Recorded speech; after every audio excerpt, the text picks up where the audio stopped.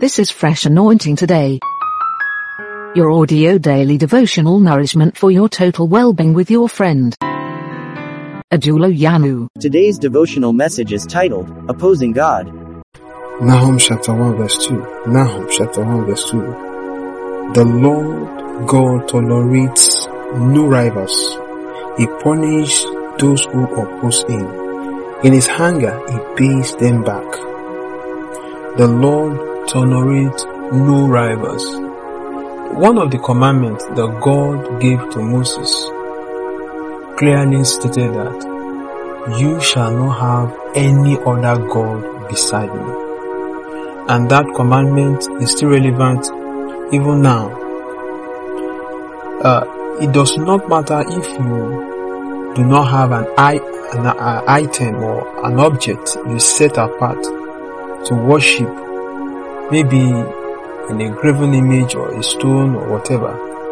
But if you have something in your heart that you honor more than God, that you respect, that you give honor to than every other thing in your life, it becomes a God. Anything that takes your attention, anything that takes the larger part of your life becomes your God.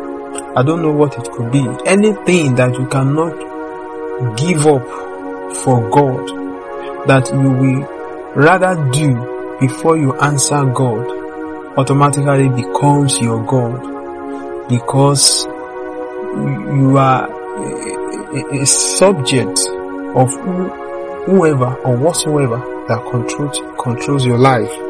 The Bible says God does not want rival. I don't know what is sharing the place of God in your life. I don't know what has been dragging your life away from God.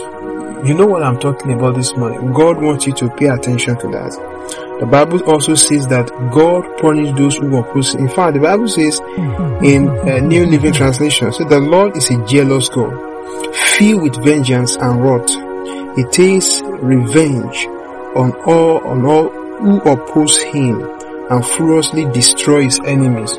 So what this verse means is, one of the things it means is the fact that whoever opposes God, God will always destroy.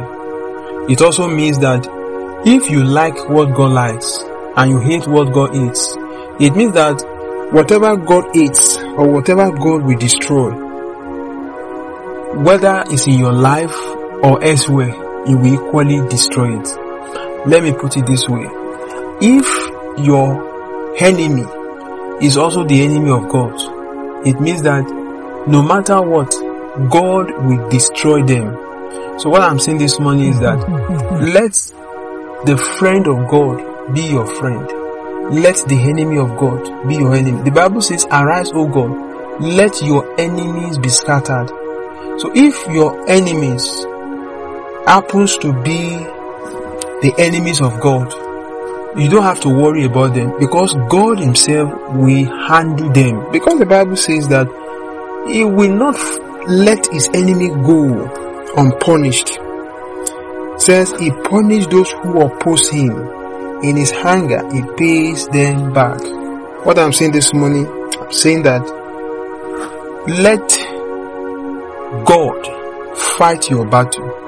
If you position yourself where God wants you to position yourself, by loving what he loves and by hating what he hates, then you can be rest assured that God is in your battle. It is important for us to take note that we cannot always ask God to destroy our enemies. If your enemy is a friend of God, God will not destroy him. If the so-called enemy is in the plan of God for a future purpose, he will not destroy it, because God is not a man. He cannot be mocked. So he knows how to answer prayer. But I can assure you that if your enemy is the same as the enemy of God, they will be destroyed.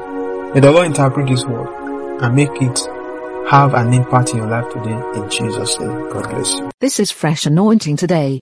Your audio daily devotional nourishment for your total well-being with your friend, Ajulo Yanu.